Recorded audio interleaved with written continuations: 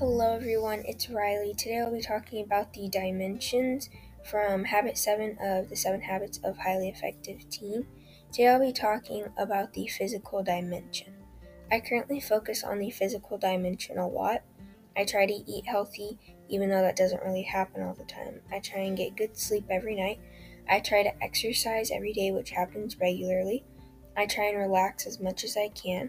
What I've noticed is that when I work out almost every day, then I get better sleep. The same thing when I eat healthy. I actually want to work out more.